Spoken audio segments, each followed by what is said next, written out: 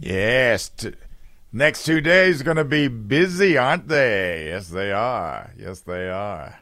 GS Plumbing Talk line is 1-800-905-0989. The Common Sense Retirement Planning text line is 71307. Tonight, they're going to be, on 98.9. They're going to have the red state versus the blue state debate. That's going to be broadcast here. Then tomorrow, in the aftermath, in the wake of all that happening, Charlie, Tara, they're going to be down there with Ron DeSantis, catching up on that in Greer, where there's 10 tickets, I think, available. Free but limited, and you can go to get one of those by going to 98.9WORD.com. Go ahead and kill that on your end there, brother. That's coming up tomorrow. And that means that I will be here an hour early tomorrow. I don't know what that means to anybody there besides I'll be here an hour early. So, okay. So now, tomorrow will be Friday for 3 hours instead of 2 for me. And that's fine. That's fine. I'm going to take you into the world of the Hobbesian thought process. Thomas Hobbes. He had this idea that there's no such thing as ultimate good. Only a greatest evil, a violent death. That is what really resides for most of us. So we invented politics to mitigate the fear and the likelihood of that violent death. Hobbes insisted that anybody could kill anybody. And there wasn't that much of a physical or mental difference between human beings that were, puny versus the biggest and the smartest. It's hard to work against the predatory designs of the weakest and the stupidest. He said the weakest has the strength enough to kill the strongest, either by secret machination or by confederacy with others that are in the same danger with himself. And as for the mental powers, he said, for prudence is but experience which equal time equally bestows on all men, and in these things they equally apply themselves unto. So the more worldly they were, the more apt they were going to be. You don't have to be a full-throated Hobbesian in order to look at that and say, that's sort of deep. John Kerwick and USMC Lieutenant Colonel Al Ridenour have written something called The Warrior Scholar Ideal Visited, New Essays on an Old Vision. In the old days, the warriors were also very scholarly in the old days. In order, and the difference, see, here's what I'm advocating for right now. Most of you, and I'm just basing this on what I know as far as the overall population that has ever served, have never served in the military. And no matter what you do in the military, you have to take on a certain mindset. And once you take on that mindset, things begin to diminish as far as what is and is not a priority. And when we see something that is a priority, most of the time it's one of those things that's really, really way beyond the moralistic rhetoric of what you have grown accustomed to.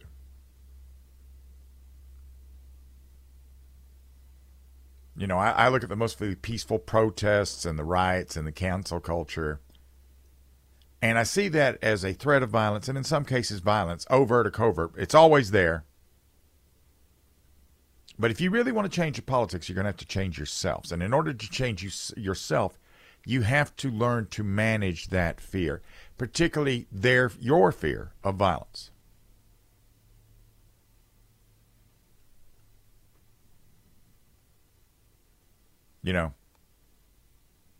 Miyamoto Musashi, the 17th century undefeated Japanese samurai swordsman.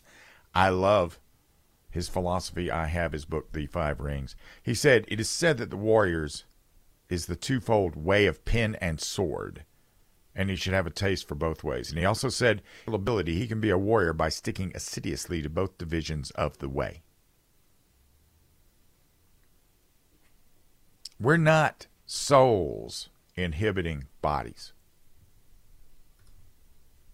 We are spiritual unities body and mind. Our physicality, our psychology, and our emotions are mutually reinforcing.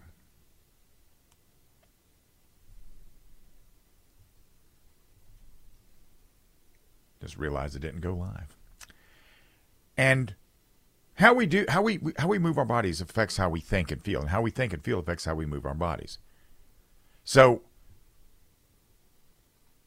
all that we do, we must do in and with the bodies that we have. We have to learn to be comfortable in our own skin. We are embodied beings. So this means that whatever you are, whatever you think you are, whatever you think your limits are, you have to train to maximize the efficiency, the ease and the comfort with which we move and operate physically. And you have to have a specific goal in mind toward which to train your body. This will lead to good health. This will also lead to extreme preparedness. And you have to have a reason you're doing this. Movement for movement's sake is an abstract thing. It's aimless. It's pointless. And you have to be ready to persevere in physical combat in order to have victory in moral combat. So you have to train to defend yourselves and your loved ones against those who imminently threaten our well-being. You have to train your body subtly. You have to be fluid. Subtle movement is refined movement. It reveals mastery. It's very difficult for them to track. But mastery of the body means you have mastered the mind. Martial in martial arts of or pertaining to war. And it was understood that martial arts are warrior arts, arts of war. Training in a warrior art demands a focus of the will. And as your body becomes harder and more refined, so too will your mind. Plato said that philosophy springs from wonder, and that, there's something to be said for that. But if you're going to avoid collapsing into the proverbial navel-gazing philosophy, critical thinking, that must begin from where we're at in the knit and the grit right now, this minute. The joys that we have, the tribulations we got of this embodied existence that we exist within today, right now. So if you're going to train in an art of war, you're going to have to take your body and you're going to have to push it to that measure of trauma designed to simulate within the trauma that you would expect in a real life or death situation.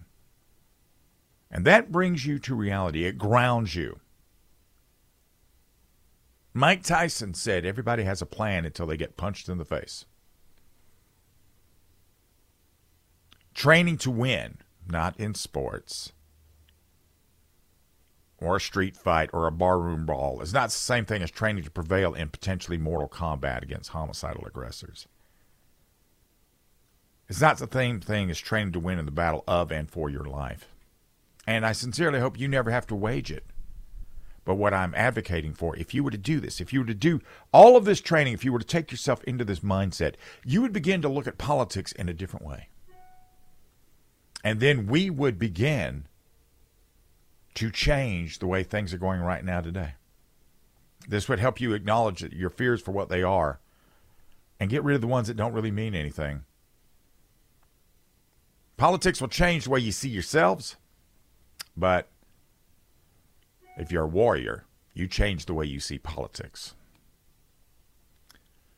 I'm watching the whole race thing, the whole race graft fall apart. That's fun.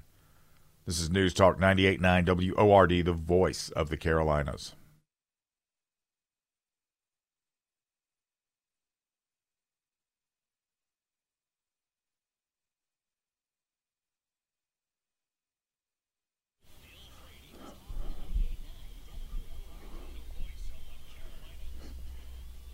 Now, who is this breaking, Benjamin?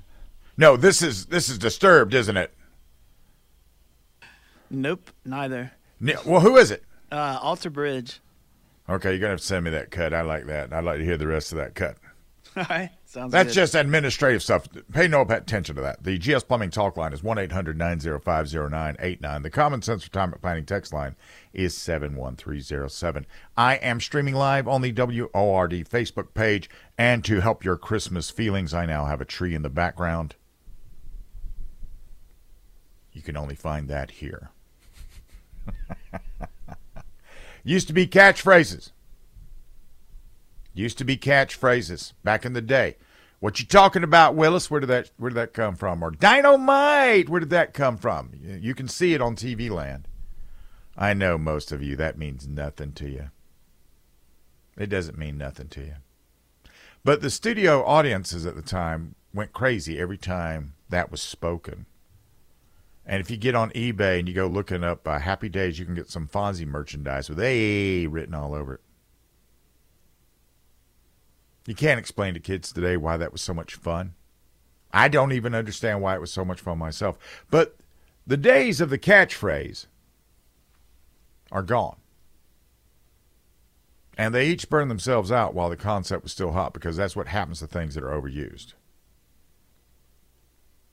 It's all about, it's just the same thing as the boy that cried wolf. And it's finally happened with the left screaming racism about everything. Now, racism still exists. Okay? Democrats who defended slavery, fought a war to protect it, then created segregation and Jim Crow laws to keep as much of the mindset of slavery in place as possible, then shifted to segregation as a good thing and cultural appropriation. That's all still around and still benefit from it. The Democrats never changed their objective. They only changed the way they do it. And their tactics, which also changed, involved screaming racism every time somebody disagreed with them or their policy objective. And that screaming used to matter. It did. People would pay attention when someone was accused of racism, and accused would vigorously defend themselves. Now, not so much. And it's not a day that ends in a Y if some leftist nut isn't crying about something or either is racist. So working out, eating healthy, merit, sports, you name it. And it's been accused of being part of some weird, powerful white conspiracy to control everybody who isn't white. And that's the fantasy world that most of the white left lives in. It is now being seen as such by the average person because they overused it. The only people who care about the cries of racism now are the same leftists who see racism everywhere, which would be other leftists. And outside of that,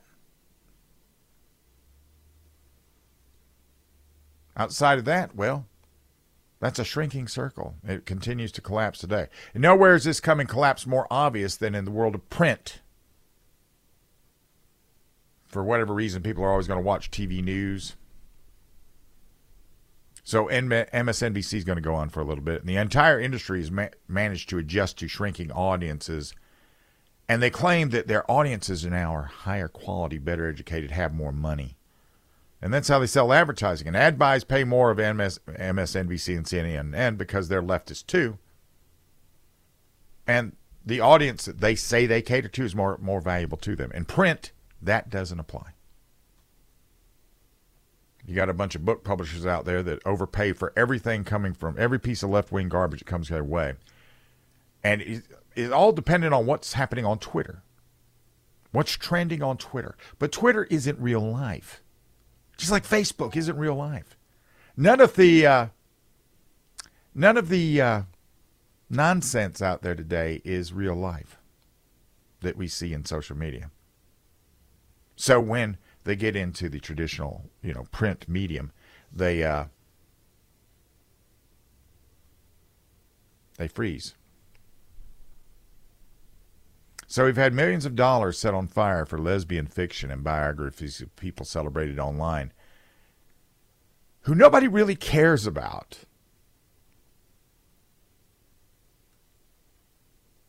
The news outlets are out there destroying themselves as they try to be relevant. So they decided to D-bag harder if they're not going to endear you to an audience, leaving you because you're a D-bag. But that seems like the business model. Which brings us to Deadspin. supposed to be a sports blog, and they seem to have structured their bloggers to find things to claim, to complain about politically.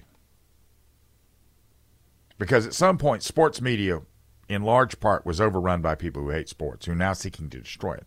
So attacking a kid for supporting his favorite NFL team is now acceptable. So I wonder how many editors had to sign off on that piece about Holden Armenta before it was published. Did none of them think to look for more pictures? Did none of them think it might not be a good idea to attack a kid? Did they entertain the idea that the only jackasses in this equation was them? No. Nor did they consider that he could be Native American. They just saw an opportunity to cry racism. And now probably Deadspin probably becomes a thing where the kid sues them and wins. And they become just like Gawker. Just like Gawker.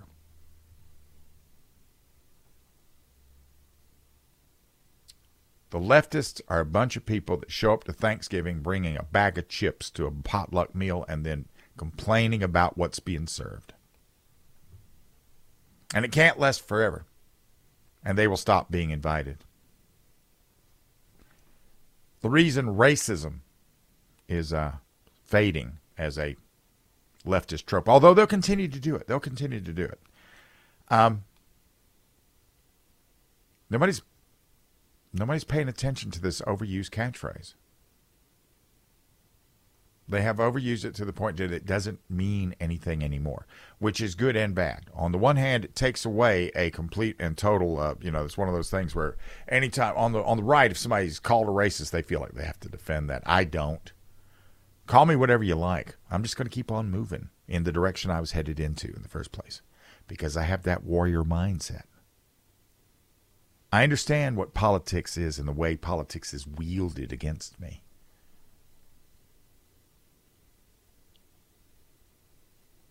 But they're going to keep using it because this is, politics has become it's all about perception. And a lot of you on the text line, you're sitting there right now today, and some of you are feeling hopeless or, like we're doomed or something. And it's all based on a perception that you've been led to believe. And with the exception of the resident in office, most of everything that they say that can, the things they want to do versus the things they can do and the things they're going to be able to do are two different things. And that's what the warrior mindset does. And that's when you get out there and you begin to realize that all of these catchphrases they use it's a means of control. It's a leash. And if they can capture your mind, then guess what? They capture you in total. If they can bring fear into play, and it plays on your fears, if you cannot dispel them, they've got you. It doesn't matter what you are. It doesn't matter what you think. They got you. Coming up next, we're going to be joined by a guy named Jerry Feldstein. He's in Israel right now as we speak, and we're going to find out about what's going on in Israel today. This is News Talk 98.9 WORD.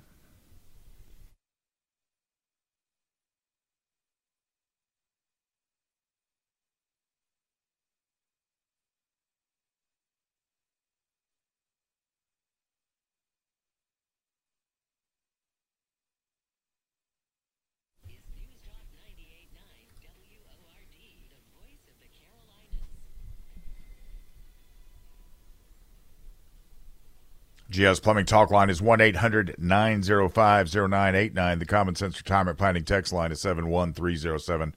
Streaming live on the WORD Facebook page. Yeah, I got all that stuff happening for you. Joining me now from Genesis 123 Foundation in Israel is Jonathan Feldstein. How are you doing this morning, sir?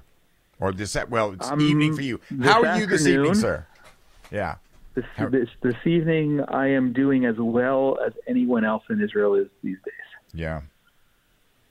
Genesis 123 is a foundation that exists to create bridges between the Jewish people and the Christians living within Israel, but you do a lot of other stuff as well. I would imagine you've been there. When did you establish this? You went back there in 2004. When did this come up? Yeah, I moved here with my family in 2004 from the U.S., American Israeli citizen, and I've been working building bridges between Jews and Christians since the late 80s, when I was shortly after I graduated Emory, a little south of where you are, and been doing this now full time. For the better part of more than 15 years, and we established the Genesis 123 Foundation, as we say, to build bridges with integrity and impact, not only to monetize Christian support for Israel, but actually build genuine relationships. And we're around since 2017. You recently helped. You helped a family was it Tanzania, where one of their loved ones had been killed in a terror attack. You helped them lay him to rest in a way that probably would not have been possible without your help. I want to tell you, Bill, I've been in nonprofit work for some 35 years. What we did this week was probably one of the most meaningful things, because, this is a man, his name was Clemens Mtenga. He was killed by Hamas during the attack either during the attack or when he was taken hostage. It's unclear yet. May never be clear. I don't know if there was a proper coroner's report. But he was buried 2 days ago in his home village in the Kilimanjaro region. And because of the relationships that I've built throughout Africa with Christians, I was able to call upon my dear friend, Bishop Daniel Uma, to be our representative there. And I want to tell you, some of the best things happened, as he wasn't an official representative of Israel, but they treated him like that. He had VIP status with government officials. He had VIP status and a police escort. They insisted that he stay in whatever the best hotel is. A man who had never connected with the family until a week and a half ago spoke at the funeral and was on countless media throughout Tanzania, and not just honoring the memory and bringing comfort to the family, but also doing something that's so important, which is building bridges between Jews and Christians in general, and specifically in Africa, which is a big passion of mine. Right. You do a lot of other stuff too. You get out there and you look around for civilian security. You take care of soldiers that have had issues, especially those who have trauma. Somebody gets their house destroyed, you're there, and you look for emergency medical needs as well. Right. This must be a very busy time for you. Yeah. Tonight we're going to visit my son. It's his birthday on the Hebrew calendar. And he's in combat. We spoke about that the other day, you and I. He's a combat soldier, and it's his birthday, so he's not yet in Gaza. And we're going to go bring him dinner and hang out, us, my wife, some of my kids, and his wife. He's a newlywed. It's a little surreal that almost half of his married time he's been away at war, and that's disappointing. But I'm too old to have served in the Army when we moved here. Right. So the last 2 months almost, I have dedicated to the notion that my words are my weapon, and I've been doing countless interviews like this, written dozens of articles, most of them as an Orthodox Jew. It's very cool because I'm an Orthodox Jew writing on Christian websites, including Charisma, All Israel News, Christian Headlines, townhall.com, and doing tons of briefings and just connecting. We have to get the truth out, and we have to combat this Islamic terror that's killing us and is knocking on your door. Well, yes, it is. And I know that it's not just about the Jewish people. Jewish people are just closest. No. There's not you guys were just the easiest to get to. The other thing that strikes me, and I've been seeing several videos of this, of parents that are in the IDF, they go and find their children that are in the IDF. And that's one of those rare things to get a visit from a parent when you're in combat. That sort of that's got to be a morale booster for that soldier. Is that the way you see that? It's a morale booster for the soldier and for us, because it's real hard, especially during combat. But that's one of the nice things, as an American, we're used to people being deployed, American troops being deployed, and we see them in airports and we say thank you for your service. Don't see what they're doing. They just gone. They're outside, out of mind until they come back, right? So here, the front line is our backyard. Right. And this week, just because we have so many soldiers guarding in our area, this week I went out twice, made hot food because I'm a good cook and I enjoy cooking, and I love loving on our soldiers. And they're not my kids. but they could be my kids. So I just made hot food. It was a real cold, rainy day here on Tuesday. Made a Israeli comfort food called shakshuka. I took it right out of the oven and delivered it to troops that were stationed right near and they loved it. So yeah. So we get to go hang out with my son tonight and celebrate his birthday. Right. Because we also know as soon as the ceasefires end, he's probably going into Gaza. Well, in any event, I think that's pretty cool. That's not something that I was a cold warrior, so I was never deployed. But I spent 3 years over in Europe, so and nobody ever came to see me. Now I got plenty of hot food while I was there. I can attest to the benefits of a nice warm meal when you're in the field with your boys, with your girls, because in the IDF, females are right there. Correct. They're pressing too. So I could see where that would be a good thing. So here's what I would like to do with you as this continues on, and I have all confidence the IDF is going to succeed, and that you guys are going to. You're going to get where that goal is supposed to be. I would like to press you, if I can, from time to time, to have you come back here and tell us what's going on in Israel. With pleasure, anytime, Bill. Yes, sir. I think it's very pleasure, important. And it's a responsibility. It is, and I mean, with the Islamists remind me a lot of the leftists. They're not going to be happy until they have total domination and submission, and it's going to take something like what's happening right now, that Israel's been pressed into. They tried to be nice. You guys tried to be nice, and they just didn't want none of that. So now you're going to have to show them, if you don't want none, don't start none. And that's, Well, Islamists are not going to change their idea, and they can either be changed by God or they can be defeated. Leftists, I'll be pleased to tell you that people on the left this last 2 months are moving to the center and to the right because they see the reality. Yeah. They see that there is no nonsense. We have Anthony Blinken here this week talking about a two-state solution. Yeah. That's nice. It's a lovely idea. Sure. But it's nonsense. It's just nonsense. And well, I mean, you guys were willing to do it, and the other side was not, right? That's the way it boils down. Oh, for 75 years, yes. Yeah. In fact, this week was the anniversary of the UN partition vote to create two states, and the Arabs said no, and they've been fighting us since. Well, listen, I'm running out of time, so that means that's time. This gives you the time to get revved up and everything to go see your son. You tell your IDF soldier that there's an old soldier that wishes him well. I will send my best to him, Bill. And I'll be in touch, and we'll be talking frequently. And I thank you for joining me today. Thank you. And anyone who wants to check out what we're doing, Genesis123.co. Jonathan Fildstein. You'll be hearing from him a lot. Thank you, sir. God bless you. Yes, sir. God bless you. Coming up next, there's a problem when the courts come out there and tell a state to do something, and they say, you know what, we're not going to do it anyway. It's not. It has more to do about the fact that they are turning away from rule of law, and that is full frontal tyranny coming our way. This is News Talk 98.9 WORD.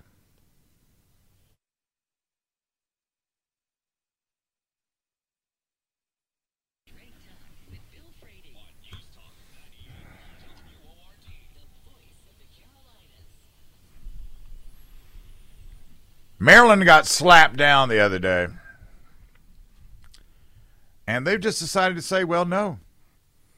GS Plumbing Talk line is 1-800-905-0989. The Common Sense Retirement Planning text line is 71307. Last week, a 3-judge panel of the Fourth Circuit ruled that the handgun qualifications law in Maryland was too burdensome, and they said it would not hold up under Bruin scrutiny. So what they were trying to do was keep it from going to the Supreme Court, and they said it's struck down. Of course, as it is, this, of course, can be appealed, so that means it's not dead just yet. They also said it violated the right to keep and bear arms under the Second Amendment of the U.S. Constitution. Judge Julius Richardson, a Trump appointee, said the challenge law restricts the ability of law-abiding adult citizens to possess handguns, and the state has not presented a historical analog that justifies its restriction. Indeed, it has seemingly admitted it couldn't find one. So, in order to buy I can walk out of here right now, go to Dewey's, plunk some money on the counter, buy a handgun, fill out the 4473. I'm out the door. In Maryland, you have to submit fingerprints. You have to agree to a background check. You have to take a 5-hour firearms safety course, complete with a live fire component. Then you have to wait for 30 days before you purchase a handgun. Then you have to get another license and submit to a 7-day waiting period. But in Maryland, the state police department has said they say the HQL law remains in effect and there's no immediate changes in the process to purchase a firearm in Maryland. So they're just basically saying no to the court. They're challenging the court to they're defying the court is what they're doing. State Governor Wes Moore said he would continue to fight for this law and added that his office was exploring other options. And Attorney General Anthony Brown also said they were weighing options for next steps. Of course, they're both Democrats, you know. Now, according to a Columbia Law School survey, the majority of Americans believe the Second Amendment gives the people the right to keep a gun at home. That is not true. The Second Amendment gives you nothing. God gave you that. The Second Amendment codifies it. The Second Amendment affirms it. It acknowledges it. Okay? So whenever you see that kind of rhetoric coming out of anybody, just remember that. That's because they don't know what they're talking about. Nathaniel Persley, who was the co-author of the survey, says, at a base level, Americans believe in the right to bear arms and own a gun. What's astonishing about it, it's twofold. First of all, 72% of the respondents say the Second Amendment gives individuals the right to own a gun. That's not true. It does not. The Second Amendment doesn't give you anything. None of the amendments give you anything. That means what they give, they can take away. You were born with the right to that. You were born with the right to defend yourself. Get the warrior mindset and get it straight in your head and stop getting out there and thinking, hey, I hope the government lets me do this. Warriors do not think that way. They don't think that way.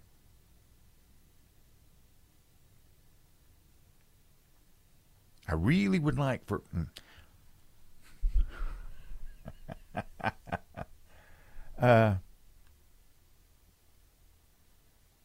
what on the text line, isn't this racist against African Americans? They have to show an ID, right? I guess it's only racist when voting.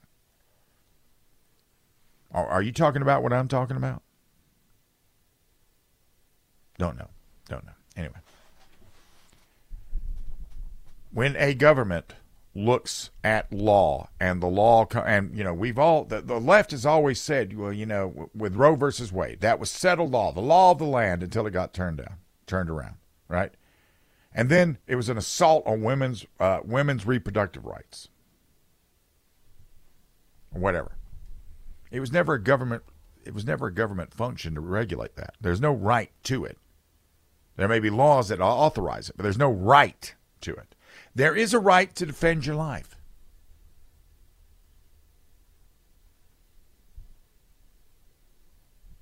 Warriors do not sit back and think to themselves, hey,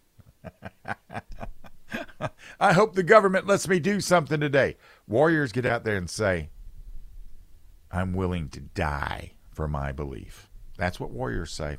And then they make things fall in line to where if they have to actually do that, it's a very expensive proposition for their life to be taken. And this is a melding of body and mind. Getting out here and looking at Maryland. Maryland is a well-known anti-gun state. Don't travel through Maryland. Don't drive through it.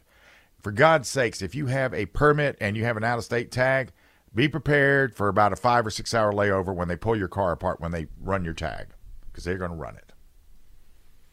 Now, I've been asked about this numerous times. We're going to talk about this Yahoo up in Vermont that shot 3 Palestinian students. And we're going to cover every single base, even the ones that aren't apparent. This is News Talk 98.9 WORD, the voice of the Carolinas.